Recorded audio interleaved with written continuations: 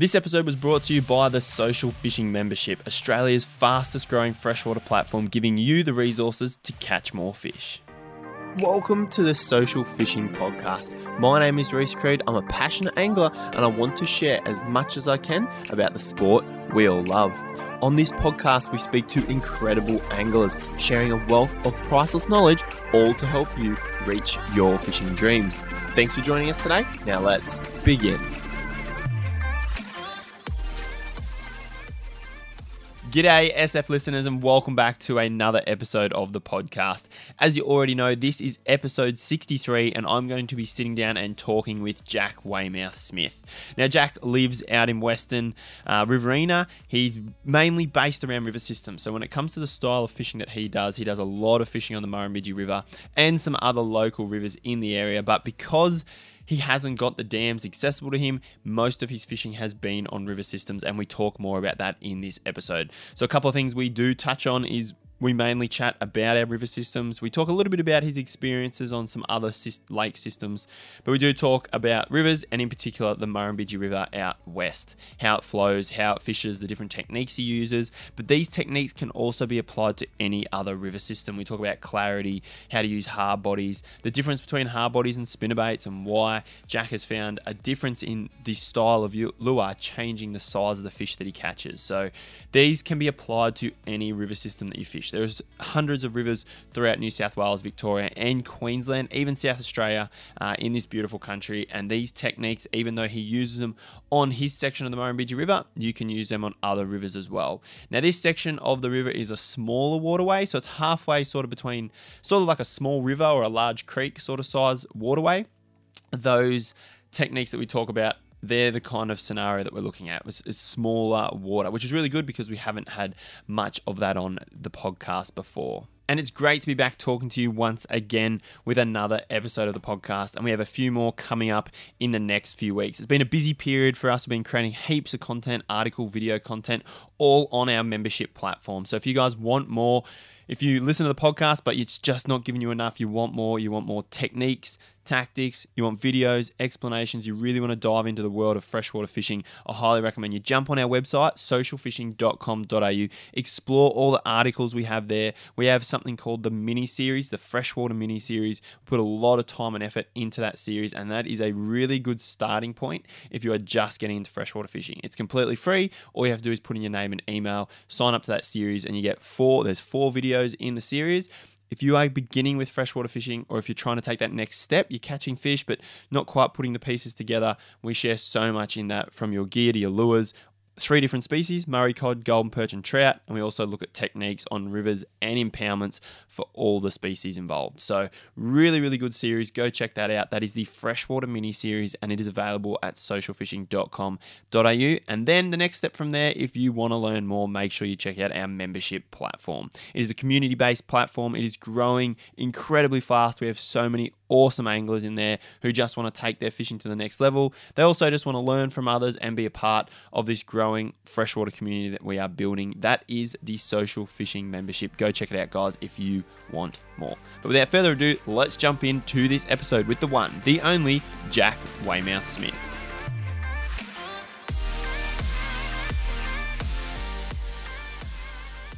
Guys, welcome back to another episode. It's been a few weeks since I've sat down for a chat, but I have Jack on, mate. Thanks for joining me for a chat. Hey, Race. Yeah, thanks for having me. Those who don't know you, haven't seen your content, obviously social media is big these days, so a lot of us find out about everyone through social media. What's your Instagram tag, so while people are listening, they can jump on and have a look through some of your photos, because we're going to be talking about some pretty cool stories about big cod, and I'm sure they're keen to see some of the pics while they're listening. But what's your tag on Insta, or your name? Let me have a quick look. Love it. It is Jack Smith, but with 3 Ks. So JACKKK Smith 96. Nice. How long ago did you make that? Oh, I don't know, buddy. Yeah, 10 years ago maybe. Love it. That's good. Yeah. So I'm keen for this chat, mate. Can you tell us a story? Because we'll get on to a few other topics. Our main topic will sort of be talking about the Murrumbidgee, because that's where you're based. We haven't talked a whole heap about that on podcast episodes. And I've got a couple of other river things I'd be keen to ask you. But just tell us, like I do with every episode, tell us your story. Where did it all start? There's some stories interesting, some not so much, but just tell it as it is, mate. How fishing started for you, how you got into it, why you enjoy it. Yeah, no worries. Yeah, well, look, I'm 25. I live out in Riverina, New South Wales. Work for an irrigation company. Been with them for 7 years or so. So what does that involve? So it's just all water delivery. So making sure farmers get an accurate water. It's a automated system. So radio communication, making sure they're all up to scratch, and just deliver water to farmers.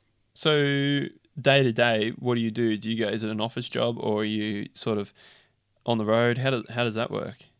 Yeah, it's probably about 80% office, 80% out in the field. So okay. we get in the morning, we go into the office, monitor any alarms that have been going on during the night. Yeah. Can be anything like from flat batteries, or we even get ants that get into our flume gates, so we have to get rid of them. And then we're just checking flume gates, making sure they're accurate for the farmers. Yeah, the MIA is pretty big, so for those who don't know, it's a massive system, isn't it? Yeah, it's huge. So you just work on a small part of it, out obviously where you're based. Yeah, so ours is a private owned one. We're Colliambly Irrigation. Oh, okay, righto. Yeah. We're a different part from MIA. Righto. But yeah, it's still pretty big. It was the first automated system in the world, I'm pretty sure. That's where you're based, and then how did has fishing always been a part of your life? Yeah, pretty much. Like, probably same as what everyone else says. Like, as long as I can really remember. I remember the first time I caught a fish, I was down the coast. I can't remember really where. I was a young fella, I would have been 4 or 5, and just fishing off the beach. And I remember catching I think it was a bream maybe, and I remember running it back to mum in a bucket, proud as punch. And that's I've been hooked on that since. And then were you born and bred out there? Yeah. So you know that part of the world pretty well. Yeah, I do. So from there on in, I used to sneak fishing into bloody everything we done. Family holidays, going to cricket on the weekend. That used to be a good one. We used to drive past the irrigation channels, which now I work on, and I'd always go to Dad, bloody looks like a good day, doesn't it? And he'd go, yep.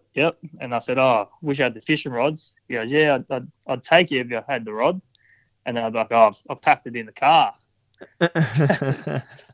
Love it. And you're like only little then? Yeah, I would have only been 12, 10 or 12 then. Yeah, good. Same with a family holiday. We went over to Tassie. Yeah. And I snuck a little extendable rod into my suitcase. Yeah. And then the whole family holiday, I was just pestering them to pull up and go fishing, and I was sick of me by the end of it. Yeah, that's funny. As I went on a Tassie trip when I was younger too. What did you catch many while you were there? Nah, I caught bugger all. Yeah. Caught a couple. They got me to do a fly fishing lesson. That was pretty good. Oh yeah. Just in the stock dam, we caught a few trout, but yeah. Cool. And then, so from there, it's just evolved. Did your fishing take a bit of a turn like everyone when you got your license, and then you spent a heap of time over the last 5 or 7 years around home? Yeah, well, that was it. I really didn't get out too much. Like, Dad used to take me out the channel, and we used to just catch carp on corn.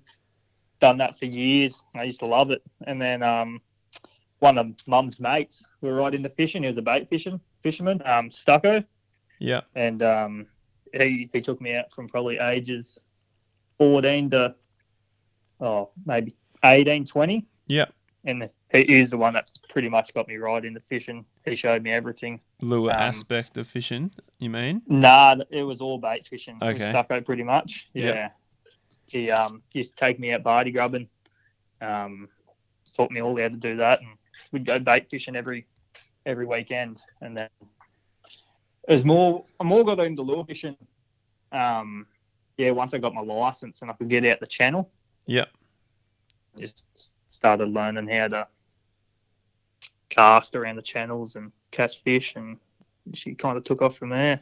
Yeah. So those channels, there's a lot of them out that way. Do they, to your knowledge, because I'm sure you fish more than just one, but you've probably got one or two that fish really well, but do they all have natives in them and they all fish reasonably well, or are there some that have completely no fish and then some that do, or do they have to be stocked into the channels, or do you know much about sort of more than just the channels around you? Do you know how that works? Because I know there's ones up around Narrandera, they've got fish in them. Are they fish in all of them? Yeah, well, ours are a bit different. Ours is proper irrigation channels, so some of them are only like 5 to 10 meters wide. But yeah, most of the main ones that have high flows, they have fish in them. Yeah, that's just like fish naturally coming from the river making their way down. Yeah. Like we don't do any stocking in that because every year we drain every channel and do maintenance on them. Yep. So the fish just follow the flow. They can get in and out. Yeah. Oh, they don't really get out. They get stuck in holes and right. Yeah. Saving and whatnot. So you're saying those channels are big channels, like the main ones, kind of like the ones around Narrandera, those bigger, wider ones that you could almost not even cast across, sort of size? Yeah. Them ones are the main ones that hold most of the fish. But I have caught them, like down right near in Collyambley. There's a couple of smaller channels through here, and when I was a young fella, I used to get dropped off out there, and I caught plenty of like what I thought was big back then, like 50, 60 centimetre cod. Yeah. Yeah. And then they'd all be full of carp, obviously. Yeah, full of carp. Yeah, can imagine. Good fun growing up, though. You would have caught them as a kid growing up, plenty of them. Yeah, plenty of them. Nice. Yeah. So then it grew from there, and what's the last? So you've done a fair crack of fishing over the last few years. Where's that sort of taken you? Is it only been around home, or have you done a fair bit on the road? Yeah, no, most of my fishing has been around home. Like I years ago, I used to get over to Moala a bit. That's where I kind of met up with Aaron Cuttafurra Lures. Yep. Still to this day, that's my PB. He threw me a 130 mil mud honey, and I went out there and banged the 116 on it. At Moala. So, yeah, at Moala, just casting in the shallows. Yeah, good. So I've kind of been stuck on his lures ever since then. That was years ago. That would have been probably 6 years ago. Yeah. 5 years. Yeah. And then, so tell us about, let's have a chat about the Bidgee. So the Murrumbidgee, for those who don't know, it's quite a big system, and it changes a fair bit from the section that I'm familiar with, which is kind of below Burrinjuck through to Gundagai, through to Wagga and then Narrandera. Then once it gets to Narrandera, it runs through to Yanko Weir, and then it runs through to Gageldry Weir. And at those points, they actually send a lot of the water off down channels. And the river gets heaps smaller. Like if you compare the river from Narrandera to below Gageldry, it's completely different, isn't it? Yeah, so much different. It's just sandy, long squeeze up. And then it runs all the way through to Hay, where then it weirs up again, and then it's pretty skinny all the way out through Maud as well, and there's another weir out there. So tell us a little bit about the fishing through that way. What's it fish like in the summer, the winter? What's the kind of system like, and how do you fish it? Because there's a lot of water out there, and obviously it's been pretty tough of late, hasn't it? Yeah, we've had a bad run with the high rivers and dirty water, so I haven't done a lot in it this year. But like previous years, April, May have seemed to be the best months for down below the weir. Irrigation season starts to slow down, so the water orders drop off. And that's when it gets low, gets clear. You can you need a hobie or a kayak to get in, and I just do drifting down, and just casting hard bodies pretty much. So you float from like point A to point P. You don't sort of Because then you got to paddle, you waste a heap of time going back up. Yeah. Yeah, it depends. If I'm solo, I'll work up and then fish all day up and then just do a big drift back down to the car. Yeah. But if I can organise it with a mate, yeah, we'll drop a vehicle down, maybe the next reserve down and do a drift. Yeah. And then you were telling me before that it's that skinny. So when it is low, even when it's high, say it's sort of medium flow, you still would struggle to get a boat around, or it's sort of a small tinny sort of system. Like you wouldn't get a big boat up and down the river when it's sort of... Yeah, you definitely will get your boat through there. It's like I was saying to you earlier, like there's lots of times I struggle to get through my kayak, dragging through 20 or 30 metres of logs, just getting to the next pool. A kayak through 20 minutes. So what are you doing? Dragging it over logs, under logs? Yeah, up over logs, yeah. That's great. So what do? Strap all your gear in, or just have you got it set up so you can do that? When I go on a kayak, I don't really take too much. I only just take a box of lures, maybe 5-10 lures and one rod. So I haven't really got too much in there. I just pull the feed out of the Hobie and just go and drag it. How many times on average would that happen in a trip? Like it's more than once? Like you do it all day? Yeah, like dragging through sandbars, you do that bloody every bend 10 times in a day, easy. And then there's plenty of times where logs are just cutting it off, so you have to get up over the top of them. Yeah, that's cool. So talk us through what it gets like. So you're saying it gets low, it gets clear, and then what techniques, because there's other systems that get the same, even the Bidgee up where we are. I know the Lachlan's a different sort of system, but it gets really low and it'd be a similar style of fishing. The Goulburn in Victoria as well. So what is it kind of like? Do you find yourself, because the flow's reduced, do you care really where you cast on the log in terms of upstream or downstream, or you kind of work the entire log? Are your go-tos hard bodies or spinnerbaits or your top water? How do you kind of pick apart a system that's like really, really low? Yeah. Well, back in the day, it used to just be spinnerbaits. I couldn't catch a fish on a hard body to save my life. I probably had 2 or 3 seasons of just spinnerbaits, and I caught some good fish. Like, I think me first good cod was a 97. That was in the Bidgee, and that was on a spinnerbait. It actually snapped me rod mid-fight. I must have been going a bit hard in my days. Yeah. And, caught like a lot of the 90s and that, and never really got that metery, and I was wondering what I was doing. And then actually like Lego head lures like Tom and Dean. Yeah. I used to always see their photos and videos and going, buddy, they're catching a lot of big fish, and always saw that it was on hard bodies. So I just took hard bodies out one day and banged 90 straight up. I was like, oh, this is awesome. And then, so once I'd done that, I actually started making a couple of my own lures, and I banged a 104 in the river. So that was your first metery, and it was your own lure? Nah, that was my first river metery. Right. Yeah, on your own lure. Yeah. That's still pretty cool.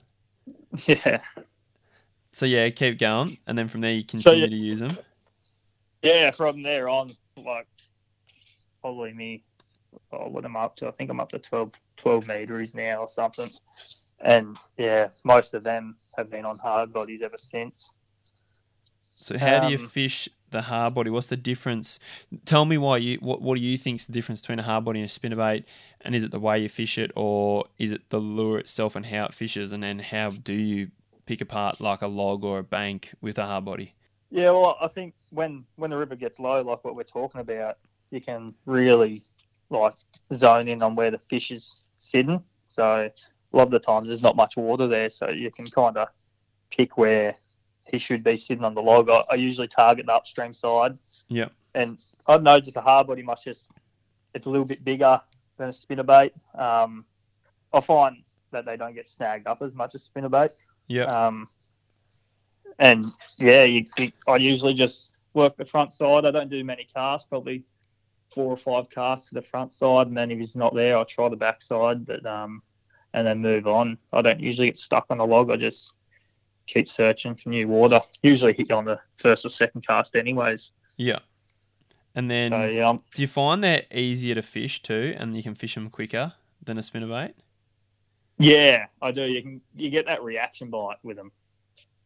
And when the river's low like that, you can fish them right down along the log. Your lure's not getting sucked away, so you're keeping it in the zone the whole time. Yep.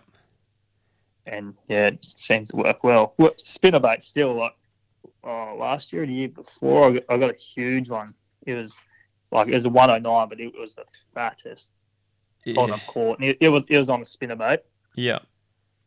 But he was a weird fish, so maybe that's a bit different. Yeah.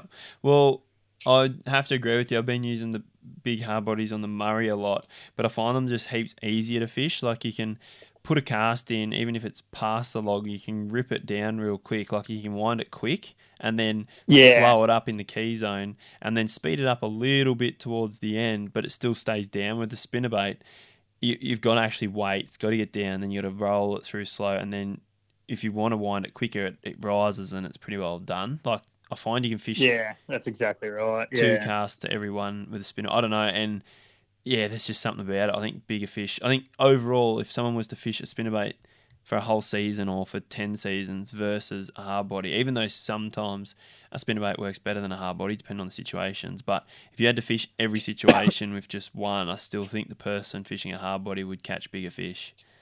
Yeah, I agree there. And you might be able to get more numbers maybe on spinnerbaits when they're going off, but that's probably a lot of 45 to 55 centimetre cod where you're just fishing 100 mil hard body plus. Yeah, seem to come into a lot more bigger fish. So what hard bodies are you running for the shallow water, and how shallow are we talking? Are we talking like 2 meters, maybe 3 meters for a deep hole, but a lot of it's like 1.5 to 2 meters? Yeah, a lot of the hit I'm getting in 1.5. Yeah, 1.5 to 2.5 maybe. It's shallow. So your hard bodies wouldn't be. Do you have to be careful that you don't use one that's got too big a bib? Because I find if you use one where the bib's too big, you end up hitting the bottom too much, and that's not ideal because cod kind of want to get up and under the lure to hit it. So what hard bodies are you throwing, and are the bibs the only shallow diving sort of models? Yeah. Oh well, I started off pretty much with the 75 mil orgies. Yep. Yeah, same thing. They caught me a shit ton of 90s and whatnot. I think I did get. I think I got a couple of meteries on them, and then from there, that's where I got that big one on one of Aaron's Cutterfaras. And how long's kind that? of switched over. What's that? How long's that lure? Do you know how long it is? Yeah, the Cutterfara there, 100 mil. Yep. They just got I usually fish the painted aluminium bib ones. Yep, they're not super deep diving, are they? They only get to a couple meters. Yeah, I think they're like 2 to 4 or something. Yeah. So yeah, I kind of went on to them for a fair while, and then switched back to the orgies. He brought out a 10-foot range. Yep. And that was dynamite there, probably 2 seasons ago when the river got low. And yeah, they cleaned up. What, 75 mil or the 100 mil? 100 mil in the 10-foot bib. Yeah. Yeah. Just a good size. Yeah. Yeah, I don't think they've been out. I think they've only been out 2 or 3 years in that 10-foot bib. Yep. So they were in like a 40-foot bib and a 20-foot bib or something. Right, and it's just too much, hey? Even if the lure crash dives to 4 meters, it just doesn't fish. You can't fish it properly through that sort of... Yeah, and I feel like you fish it a lot slower when you got them big bibs in because you're trying to keep them up, where with a 10-foot, you can kind of fish them a bit quicker, and that seems to get the bite, I reckon. Yeah, because you really don't... I don't know if you've found, like, you still want to get the lure down there, but you don't want it to be below them or, like, right down there. They'll still eat it. Yeah, like, that's right. Coming up or halfway down. And I don't reckon they're sitting on the bottom anyway, so if you're fishing in 2 to 3 meters water, they might be 30 centimeters to 60 centimeters off the bottom, so they're still nearly a meter off the bottom, and then you're only got to get your lure down a meter from to grab it. Yeah, because if they're hungry enough, they'll travel up to eat it. That's what I found quite a lot of too. Especially when it's low and it's clear and they're just sitting there. They pretty well switched on. Yeah. So that's all right. So, and that's the lure you've sort of been using lately, or you've been using the Lego head a little bit, haven't you?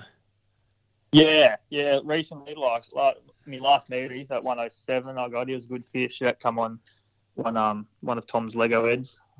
Again, what's that? I think that's maybe a 90 mil. Yeah. Same thing, not a big bib. Yeah. So it's perfect for that style. Yeah, yeah. Nice. That sounds good, mate. So with the clarity, do you find that the clarity can get too clear? Have you ever had it too clear that the fish get real spooky, or is there a point where the bite's only in the morning or the afternoon, or you have to be really tight to a log, or do you find the clearer the better? Because, for example, up this way where we fish around Gundagai, Wagga, clear is good, and we haven't had clear for 4 years or something ridiculous. Yeah. But as you know, that there's sometimes we've had it that clear, it's almost a little bit too much, and those middle of the day bites become tougher, or you got to be real particular where you put your lure. That's very rare, but I was just curious. Is clear is it doesn't if the clearest session you've been on, you've still caught plenty of fish, and is clearer better, or do you catch more when it's dirty? Yeah, no, the clearer the better for me down here. Yeah. I've found most of my fish. So I went through there one day and I was looking at all the timestamps on my photos of when I caught good fish, like 90 pluses. Mm-hmm. And that's when the river was low and clear, and all of the fish came from, I think it was 11:30 to 1:30. So it was like a 2-hour session in the middle of the day when it was the hottest. Right. And that's when it's super clear. So I was getting down there at like 6 in the morning, throw surface, not a touch, fish surface till 8:30 something, switch over to the spinnerbait or hard body, and you'd fish till, say, 10 o'clock or something. Yeah. And you might finally pick a fish up. Really? And then, like it looking like it's going to be a terrible day. And then you'd start picking a few, like 50s or 60s up, and then come that middle of the day, that's when I was catching all my good fish. And that was a consistent thing, not just a one-off? Yeah, no, that was consistent over probably 2 seasons. Wow. So you would have done, what, 4 or 5 solid seasons, and you're saying that midday, have you got many good bites mornings and afternoons, or it's not as good as the middle of the day? Yeah, well, like when I look back at the photos, most of all my good fish are the pretty well middle of the day. I was going to say, I reckon a lot of your Instagram photos are full sun. Yeah. My first surface was last year. I worked hard for that. Like, I hadn't got a big fish off the surface, and he come late in the arvo right on dark as expected the surface. But yeah, most of my big fish have come middle of the day. I think that one I got with Tom the other day, it was like 4:30 in the arvo or something. So it was a little bit later than normal, but it's still high sun. Yeah. That's interesting. I got the Murray is different because you catch a stack of big ones on top water early and late there, but I did get one of mine, that metery on the hard body, that was mid-afternoon. So it's interesting. That's real interesting. And I wonder if it's a section of river or if it's just timing. But if you've put in that much effort on top water, you're saying have you put in a heap of effort on top water? Yeah, well, I was getting down there, like most of my sessions, I was getting down there early and fishing surface. I was dedicated to catching a big one off the top, and I just couldn't do it. They wouldn't even bite. How many sessions do you reckon you put in? Oh, probably a good 10 or 15 before I gave up. You're on kidding. The morning sessions. Really? Yeah. And if I would have got a couple of small ones, a couple of small books and that, but yeah, bugger all. What? Whereas if you put in that much on the Murray, you would have got plenty of good solid hits from meteries for sure in 12 or 15 sessions, easy at that time of year. Yeah. That is crazy. And I've compared that, so let me compare that to the Goulburn. Have you ever fished the Goulburn? Nah, never. So Goulburn's a similar but different sort of river. So it's got a lot higher banks, but it's pretty narrow like the water is out that way. It's not so, you know how the Bidgee's sort of a little bit wider and not wider, but still it's got a little bit of width and it's quite sandy. Or you got your quite shallow inside bends, but the river still feels like it's got a little bit of width, whereas the Goulburn, it does. It widens up in pockets, but it's a little bit narrower, higher banks, more of an irrigation channel when they're running it. But anyway, I've fished it the last couple of seasons, and from let's say 10 sessions or 8 sessions, we've had 1, 2, 3, 4 meteries on top water.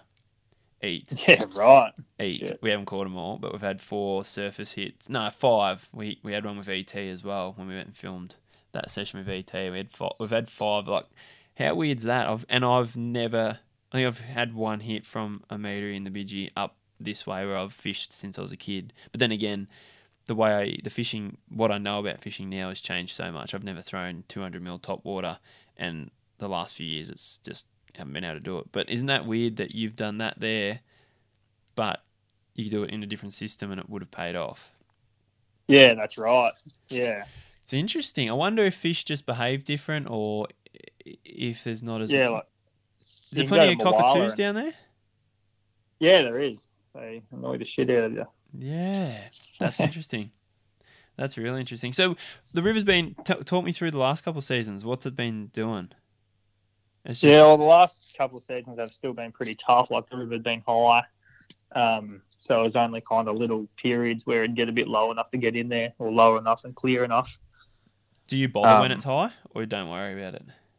No, I don't really bother. Try and go elsewhere. Try and get up the Moala or something. Yeah, where it's a bit steadier. So what is your fishing look like the last 12 months? What do you do in the winter? Do you fish much in the winter? Do you fish much in the summer? Have you been? I guess you've been travelling a little bit to do a session here or there. Yeah, well, I've been pretty quiet this year actually because the river has been so high and dirty. I've just been waiting for it to come good. I was gonna take some time off and just get stuck right in, but it never happened. So yeah, I've been doing a little bit of travelling. Like that one I got with Tom. He was good metery. I think that was my first metery for this season actually. So that's that. So if it comes good, have you done much through the mid to late winter period, or do you find it tough, or it's never normally low at that period because of the rain? Yeah, it does get low. Like even the weir pools get low. So that 109 I was talking about on the spinnerbait, he was one of the fattest fish. He was up above a weir pool because in winter they lower the weir pools to do maintenance and there's no irrigation. Yeah. So you can, all the logs that are exposed that you can't see during the year, you can go cast. So yeah, I banged that big one up there last winter or the winter before. Yeah. And yeah, I got that. My first surface metery was up there in the Bidgie above the weir pool too. Yeah. So that's kind of your winter. That's what does better in winter. So why do you not fish, or do you fish in the water but below the weirs all the way out through in that lower stuff in the winter, or it's normally just a bit of rain dirties it and it's just hard to get consistent clear water? Yeah, no, I do. If it's clear, it just depends on that rain. It does dirty it up pretty easily. So yeah, if it's clear, that's probably my go-to spot is down below. Yeah, it's been a rough couple of years, mate. Yeah, it has been. It's not real fun, especially when you haven't got an impoundment sitting right next to you that you can just go have a quick flick at, like me. Yeah, that's right. Which is a bit of a bummer. So where have you been travelling to? You were at Moala. You were on those comps at Moala recently? Yeah, I went and done the Cod Nationals. How'd that go? Tell us about that. Oh, didn't even. I'm not sure what we placed, but it wasn't great. We went down and done some pre-fishing and we were cleaning up, me and Connor. And then comp days come and I think we changed our strategy a bit. We kind of, don't know, we just couldn't figure out what we're doing wrong. We're catching fish, but we need to catch legals to be right in it. And we're just catching a lot of 45s and whatnot. So just couldn't get the points on the board. Yeah. The last day, we kind of went up to a spot that we thought that we should have been fishing, and then 4 hours or something, we caught 12 fish, I think. And that was on the very last day. In the last 4 hours, we should have been doing this the whole time. Yeah, too late. Yeah. So how was the whole experience though, the comp and the whole thing? Yeah, no, it was real good. Met a lot of good people. They were all like-minded. Sit around, have a yarn, have a beer, and talk fishing every afternoon. And yeah, they're all good. They're helpful. Is that the first time you've done it? Yeah, it is. Yep. And something you'll probably do in the future? Yeah, I'll probably do it every year now. Whose idea was it? Yours or Connor's? That was Connor's. Yeah. Yeah. Connor flicked me a message and said if I wanted to jump on board, and why not? Yeah. Good stuff. So what's the plan for winter? So say the river is going to stay high, which it probably will because it's absolutely run the banker up here. They've just opened up both dams because there's so much water and it's meant to be wet. So Blaring's at 98 and Juck's something 90, so which is a bummer because I don't think we're going to see a low river. So what's your plans for the winter? Not a heap of fishing, or will you travel a bit? Yeah, well, I've actually taken this year off footy, so that was the whole plan, was to do a heat this winter. A lot of camping, a lot of overnight sessions, and just try and bang a fair few good ones this winter. So I'm still actually trying to figure that plan out. I'm just waiting on what the water's doing. So what do you think it'll do? Yeah, looking at the heights of Barrenjock and Blaring, it's not looking good for the Bidgie. So the only plan there is probably up above the weir pools if it does clear up a little bit. Why is that? Because it doesn't flow as much? Even if that's high, you can still fish the weir pool? Yeah, well, the weir pool always pretty well runs at the same height, so it's just the clarity that changes up there. Right. So even if it's super high down below where I'd like to be fishing, the weir pool should still be the same height, just a bit more current. Yeah. So sometimes that fires them up to a bit more current. You can get them to bite, but yeah, it's just the clarity will be the issue. Yeah. How far is the Murray for you? Probably closest is Tokemore, so that'd be like an hour and a half. So it's not too far. But is that a part of your plan or not? Yeah, it is. Like I've never fished there, so it's worth the check out. But yeah, still trying to figure out where I want to go. I'm not too keen on impoundments. Like I like Lake Mawala, but it's going to be drawn down and it's probably going to be packed. So that's not my scene. I like to be out by myself or with a couple of mates. Yeah. Yeah, you got some thinking ahead of you. Yeah. Unfortunately. Hopefully we go back into not so bigger rains because this flush, those fish will be on fire the year it does. Like if next year's the year, I think the first year of COVID was epic low flows, wasn't it? Or yeah, it was. Yeah, and then now we're out of COVID, it's all rubbish. But say next year we don't get so much rain, after like 2 years of flows, they will be fat, angry, super happy. It's gonna be crazy. Yeah, because I remember the Millennium Drought. So 2010, I started my fishing in the Bidgie from like 2000, like proper with lures, from like 2008, 9, 10, sort of 2010 really kicked it into gear because I was 16 then. So I sort of started when the flows come back up. Like I remember fishing a season or two where it was just always low. Like it was just low, low, low. But I remember fishing with a few blokes and talking to them, and they said it got tough to the point where, because it was low for 10 years, the fish weren't happy. They just weren't happy. And then that lot of water come through, and I sort of learnt to fish in high flows. So I learnt to fish because 2010 was the flood, then 2012. And I was really learning then, so I learnt to fish really high flows, and that's why spinnerbaits were the go-to, and it was never low. But then when it finally did come low again, say like 2014, 15, the sessions were epic, because I remember we've had some epic sessions in 2014, 15 and 16 because they were just so happy after getting a couple of years of water. Yeah, yep. So it should happen, if that makes you feel any better. Yeah, thanks for that. It's coming, but it's going to be another 12 months because it's meant to be happening right now, early May. Yeah, even if it steadies up enough and clears up enough this season, I reckon it should fish well. Like, I haven't been on the Bidgie for bloody, 12 months properly, like had a proper good session on there. Yeah. And I don't think many people have, like down my way anyways. Yeah. So they haven't seen a lot of lures and had a lot of action, I don't reckon, in the last 12 months. No. So it should fish well if it just get the chance to get out there when it does clear up. So what's your thoughts on your opinion just as a general rule for rivers, not the Bidgee on its own because you've fished other spots, but what's your general, and I know you touched on it earlier, on clarity. I know you said you love it clear. Is it just like you personally have found you fish in dirty conditions, you catch nowhere near as many as in clear? Yeah. I don't know if it's confidence of not fishing my lures right, but yeah, I like clear.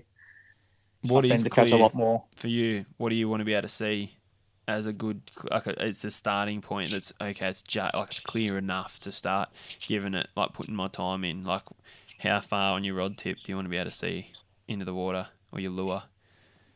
Probably a good 200 mil. Right, okay. So like half a foot. Yeah, that I'm keen enough then. But if it's a foot or getting closer to like 300, that's good. It's go time. Yeah. Yeah. Nice. Let's take a few days off work and get stuck in. What is, you talked before about you're not keen on the impoundments. Run us through that. Have you done much in impoundments? Nah, I haven't. I've been to Blaring twice. Went there, how long would that be? It would have been maybe 7 years ago. I actually met up with you. You gave me a soft plastic. Did I? Yeah, you did. Me and a mate, Tom White, we went down there and we got a couple of Furies off you way back in the day. I have no... Well, on the boat or... No, I think we met you at the Macca's or something. Wow. Just on the side of the road. Yeah. Well, I have no recollection of that. I remember I've dropped a couple of lures off to people swinging through. Did he organise it? No, I'm pretty sure I did. Yeah, right. There you go. Yeah. That's how long ago? 6 years ago or something? Yeah, at least. So let's go back I'd say 6. That's that 2016. That would have been the year it was real good up there when everyone just started doing it because we did it the year before in 2015 and there was not a soul at Blaring. There was absolutely not a soul. And we started catching on plastics, and then 2016 was a good year. Yeah, that's when it would have been. So 6 years ago. There you go. Small world. I don't even remember that. Well, it wasn't good for us. Blaring. Yeah, we fished. Yeah, no, we fished. I think we done a chunk into the night for not a touch, and then we went back to bed, got up early, done a good session in the morning. I think we done 2 days for not a touch. I said I would never go back there. If it makes you feel any better, I still do that. Yeah. I think that's it with impoundments. Once you figure them out, there's probably a bit of a difference how you fish it and a bit of confidence. But... Yeah. So you said you'd never go back, and you haven't? No, I did. I went back again. Oh, you did? I got another donut session. Yeah. That's funny. It's pretty hard though when you how far are you? What's a trip to Blaring? 4 hours. Well, I'm about 2 hours to Wagga. So what's it from there? Yeah, hour and a half on the water. So yeah, you're looking at 3.5. So and that'd be your closest impoundment other than Moala. Yeah, it would be. Yeah. So that's a fair trek. So that makes it hard. Like you'd never be able to learn how to fish one or spend too much time fishing one when you're that far. Yeah, and driving past some good rivers or at the same time you could be down the Murray or down the Bidgee somewhere or yeah. I totally agree. Bidgee, the Bidgee's where I grew up, and if I would pick the style of fishing in a river, I would pick that every day of the week over an impoundment. That personally, that's just grew up doing it. That the art of casting, you don't need the technology. There's something about it. How hard they hit. They're just river fish is just where it's at. It's just been such a shame that I'm lucky that I've got the impoundment here to keep me sort of catching fish because the river would just be pointless. River's running at like 14,000 meg and it's May. Yeah, I think it's 17,000 eggs I looked this morning. There you go. It's even more. So, because I know Blaring just decided it was low the other day. It was running at 600 and now they just popped it up to like 8,000. Coming out of it's like running a bank. That's summer flows.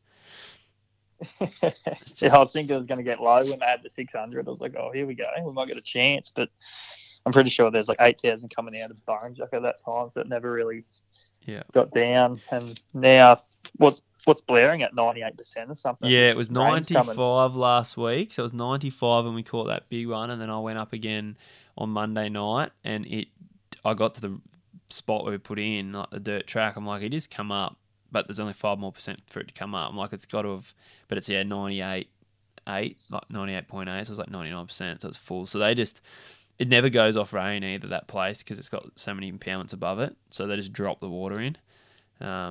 So okay. They can kind of hold the water back and then drop it in. So they've just dropped it in for some reason, probably something to do with power. But yeah, because the rain's coming. When the rain falls, it doesn't really affect blaring because it's to do with if they let it out from above, whereas Burrumbidgee's the dangerous one, which is why they're always pumping it out of Juck, because its catchment's bigger because it's nothing above it. Keeping a bit of leeway in it. Yeah, so they'll pump it while they can, but they must be wanting to pump blaring for some reason as well, because I think the dams up the top are getting pretty chockers. So yes, unfortunately. So when you look for your river and fishing, how do you go about it? Like for me, I look at the river here and it only takes like a day. So like if it drops, it's clear straight away. So how does it go for you? Do you look at both dams or do you look at Wagga, and then do you go, righto, it takes X amount of days to get to me, and then 2 more days to clear up? So how does that work? How long do you wait? So say it drops here today, what's your plan fishing wise?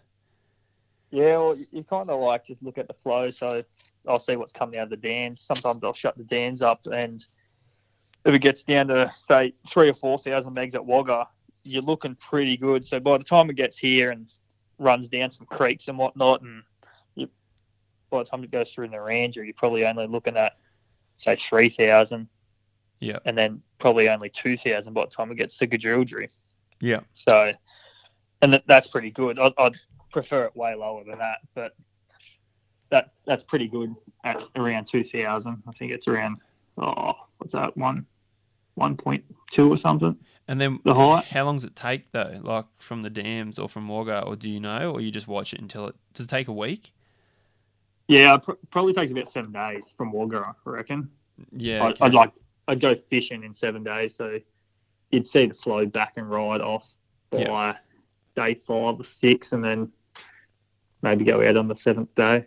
Yeah. So you kind of, when it gets low, you kind of get excited and go, sweet, we're on. Does the rain have to hold off? Can the rain ruin stuff for you out there, or it kind of can piss down and it still will fish all right before the rain sort of arrives from further upstream, or does the rain ruin it straight away? Yeah, well, I got a few sessions in last year where I know it was dirty at Wagga, but by the time it got down to me, and because it's still kind of low, it clears up through the sand. Right. So, especially by the time it gets down to, say, Carousel Way, it's running through all the sand all the way down to there, because below Gajildri, which is up towards Leiden Way, it's a long way down to Carousel or Hay. Yeah. So by the time it gets there, it pretty well clears up. Yeah. So you have to go, cool, they've dropped the dams, and you get excited, but you still got to wait a while.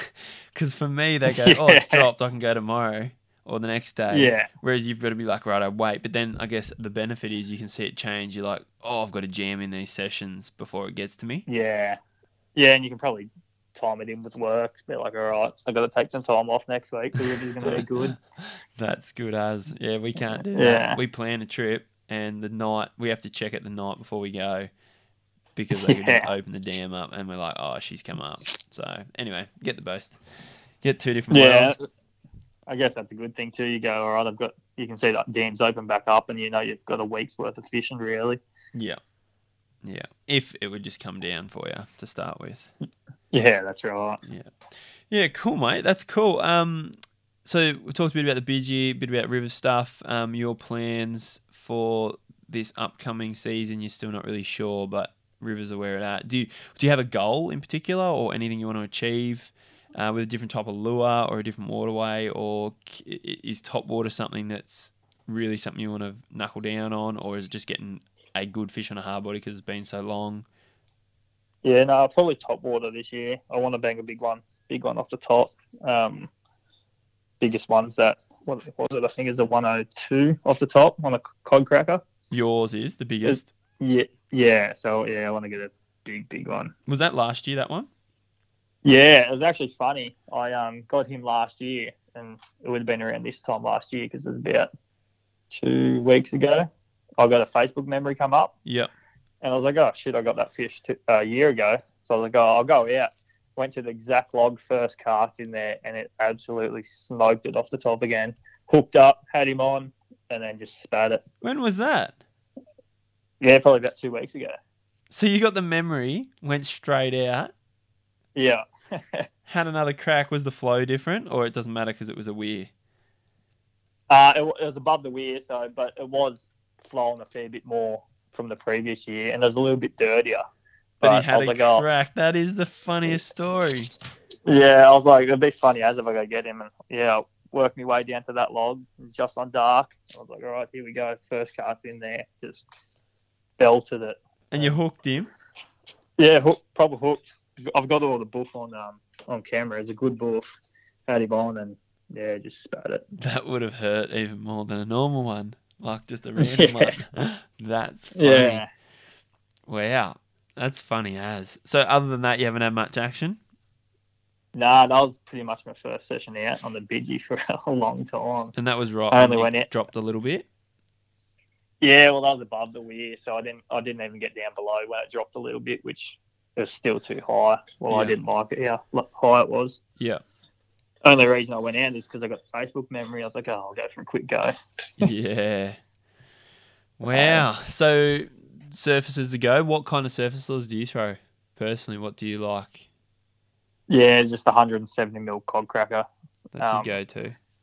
Yeah, definitely. I've tried different ones. You chuck the cod cracker back on, and it always seems to catch fish. And what about, we talked about your favourite hard bodies. What brand and size spinnerbait do you go? Assassins. So Assassins looked after me for a while. So I usually just use the 1 ounce Assassins. Yeah. A little plastic. I've gone back to a single Colorado. Why's that? The best.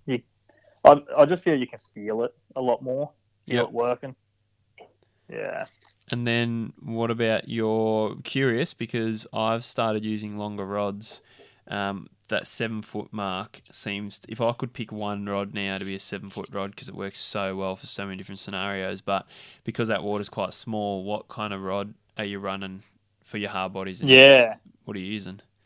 Yeah, all I'm using is a Gen Black, so Daiwa Gen Black, and it's 6 foot, 6 to 12 kilo. It's just 6 foot. Yeah, bang on 6 foot. Yeah, so it's good for the kayak. Yeah, it's spot on. Good for casting, especially when it's low and you're getting around all the sticks and whatnot. Don't want nothing too big. Yeah. Nice, mate. That's cool. Thanks for having a chat, talking a little bit about the water out your way, and keen to see where your winter goes. And I hope I actually see a photo from somewhere for you. Yeah. For your sake. Yeah, thanks. Yeah. Have you does like getting on the road and going on a big trip somewhere, is that something that interests you at all, or is you're sort of more likely to sort of stick around home even if the conditions aren't so good? Because you said you were kind of keen to do a heap more this winter. So yeah. Well, I probably am looking at traveling a bit more this year, so I think I will find myself getting down to Murray a lot. I've got me weekends free because of no football, so can usually knock off early on Friday. So I get down there Friday arvo, set up camp, and get up early Saturday morning and fish till Sunday. Yeah, it's a good fun game, eh? It's so much fun. That probably would be the game plan would be Murray, I'd say. Yeah, it's so good when you can get away and go for a couple of nights. Nothing beats not having to go home that night or even the next day. It's just it's awesome. It's awesome. So what do you? Sorry, go again. Yeah, I was just going to say, me and Connor, young Connor here. Yep. We're planning on doing a lot this winter, me and him. So. And that's what you're talking about. You guys are working out more like the river stuff. Yeah, well, we were going to do a lot down my way this year, but not going to happen, I don't think. So I'll maybe try and hit the Murray. Yeah. But we'll see. Cool, mate. Thanks for jumping on. I have one or a couple more last quick questions. Yeah. Have you got one fish that sticks in your mind in particular? You probably already touched on it, from the couple you've mentioned tonight, but is there one scenario, one particular fish, probably from the river, unless it is your one from a whaler, but one that just really, it might not be your biggest one, it could be your biggest one that you caught like some crazy way, or is there one that like just when you, if I was to ask you what was that one moment, is there one that jumps to mind? And if there is, can you tell the story? Start like how it started, the day, what happened? Yeah, that's a tough one, isn't it? Is it? It's not. There's not one that jumps to mind. Not really. I worked pretty hard for me me first surface cod. Like that's a pretty special one. Hadn't had a hit all afternoon. It was only an arvo session, but that was the one and only hit. Probably worked bloody 2 years of throwing surface before I got that one. So, and that come from the Bidgee too, which makes it all that more special. Yeah, Bidgee river surface. So I was pretty stoked. And, but yeah, I'm trying to think. Yeah, none really proper stick out. Is there a goal? Have you got a goal? I know. I think I asked you that a bit earlier, but like, yeah, it'd be a 120. That's the just goal. Anyway, or a river fish, 120 river fish. Yeah, definitely river. Well, you won't catch them from the dam anyway. You don't fish them. Yeah, that's right. I'd love to. I do want to catch a meadery in a creek. So yeah, okay. Like either Yanko or Old Man Creek or something like that. Yep. Do you fish Old Man Creek much? Nah. I fished it once on my way back from Wagga. It was dirty, so I didn't really fish it. Pulled up and went home. It's solid work trying to find a meter. I've caught a 91 out of it. And I know a lot of people have fished it flat out. There's meteries in there. Yeah. There's a heap of creeks on the Murray where you could achieve that goal as well. Metery out of a creek would be epic. Yeah. That would be cool. Have you got any interest in catching a meatery from an impoundment ever? Like, do you think it's something you'll try and do at some stage? Oh, yeah, definitely. I'd make a trip up there for sure if I had a mate that was keen to go up there and have another crack. It'd be good to see a proper big impoundment meatery. Like, you see the photos of them, they're proper giants. Yeah. Scary, some of them. They're big in the rivers too, though. Like the Murray, the fish in the Murray are even bigger, I reckon. Yeah, right. Well, some of those fish in the Murray are massive, especially down Lower Murray. A lot of them died in those Blackwater events, but yeah. Well, the South Australia way. Yeah, but even not that far. Like the entire Murray's got some massive fish. I guess they're big, and the impoundment's just similar to that. But I think the true trophies are those Murray River fish. They're just next level. Although they're probably a lot harder to catch than a massive impoundment fish. Yeah. But a metre 20. Do you reckon a metre? Do you reckon? I know of a few blokes who've caught some good metre 20s around Berrin-Bed Weir sort of way through to Narrandera, and even sort of just upstream of Berrin-Bed Weir. Do you think you will find a metre 20 in the Bidgee one day? You reckon there's many through there? Have you hooked any and lost any? Oh, I actually haven't heard of any down this way. I have hooked some proper good ones that have straight in trebles, and I've never been. I got snapped off once back in the day. Probably wasn't running real good gear on a spinnerbait. Never got to see him, so you can't really tell how big he was, but he's good fish. Yeah. But I haven't really heard of any like 120s caught down this way. A lot around the meter. So like looking at the fish I've caught, I think I've caught 3. Maybe bang on the meter, or 101, 102, 103, 104s. Yeah. Up to 110. Yeah. Yeah. Or 109. 109. Yeah. Yeah. So yeah, I don't know if they just kind of they'd have to be there. If they're getting up around 110, they've got to be there. But so that'd probably be the goal. That'd be special to get a 120 locally here. Yeah. That'd be cool, mate. I hope it happens for you. I'll be watching. Yeah, thanks. Cool, mate. Get it all on GoPro.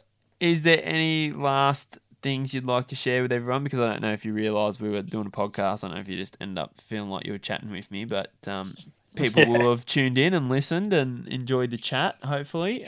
Is there any last words of wisdom you've got to share? I know you're only 25, although that's not too far off my age, but you've probably experienced a bit. Have you got any words of wisdom for anyone out there? Any tips, whether it's fishing or just life related that you've learnt along the way that you'd be keen to share? I've kind of put you on the spot, but I'm just Yeah, you have. I'm still pretty much learning myself, just putting the pieces of the puzzle together. What's something you've learnt that's really helped, even if it's really particular? For example, if you don't mind, I'll give you an example. I was thinking the other day, and this is something I'm really big on, and I'll probably write a piece on it soon and a few other things, but I'm massive on boat control and positioning. And it annoys me when it's just something I've done since I was young. I learnt to drive the electric motor with the foot pedal, and just from learning from when I was younger about how to position the boat and where to put the boat to fish your lures. And if I jump in the boat with someone who can't control the boat properly, it'll do my head in because I know we're not fishing efficiently. There's a couple of people I fish with who nail it, and as soon as that, I think that makes a massive difference, being able to put the boat in the right spot, put your lure at the right angle. Like, you might be drifting, or people who use remotes in the rivers, I don't know. You can't do it. I'm the same. I don't ever take a remote out. I'm always foot pedal. Yeah. You cannot do it in a river. Yes, the Murray, I had to do it on the trip I just went on because my foot pedal carked it, and I did not fish as efficiently. I missed 2 fish off top, not big, but still missed 2 because I was adjusting the boat.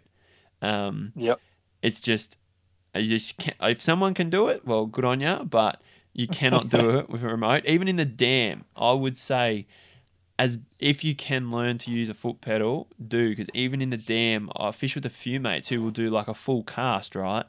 And the boat, we might be chasing yellows, the boat might drift a couple of meters, 2 or 3 meters, like past, say, a twiggy tree or something that you were trying to work, and you didn't actually work it properly, and you didn't take your hand off the remote you didn't take your hand off the reels because you were winding, but if you did that, you could adjust the boat, but then your retrieve's not right. But then if you don't do that, your retrieve's right, but you miss the next 2 casts in the right spot. It just doesn't work. And some people don't realise that. So for you guys listening,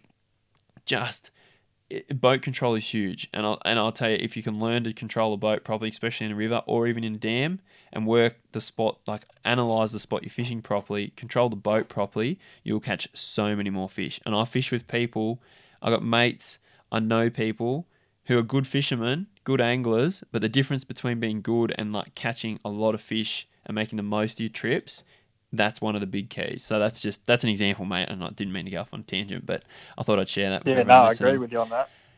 So definitely. So how do you go with the kayak though?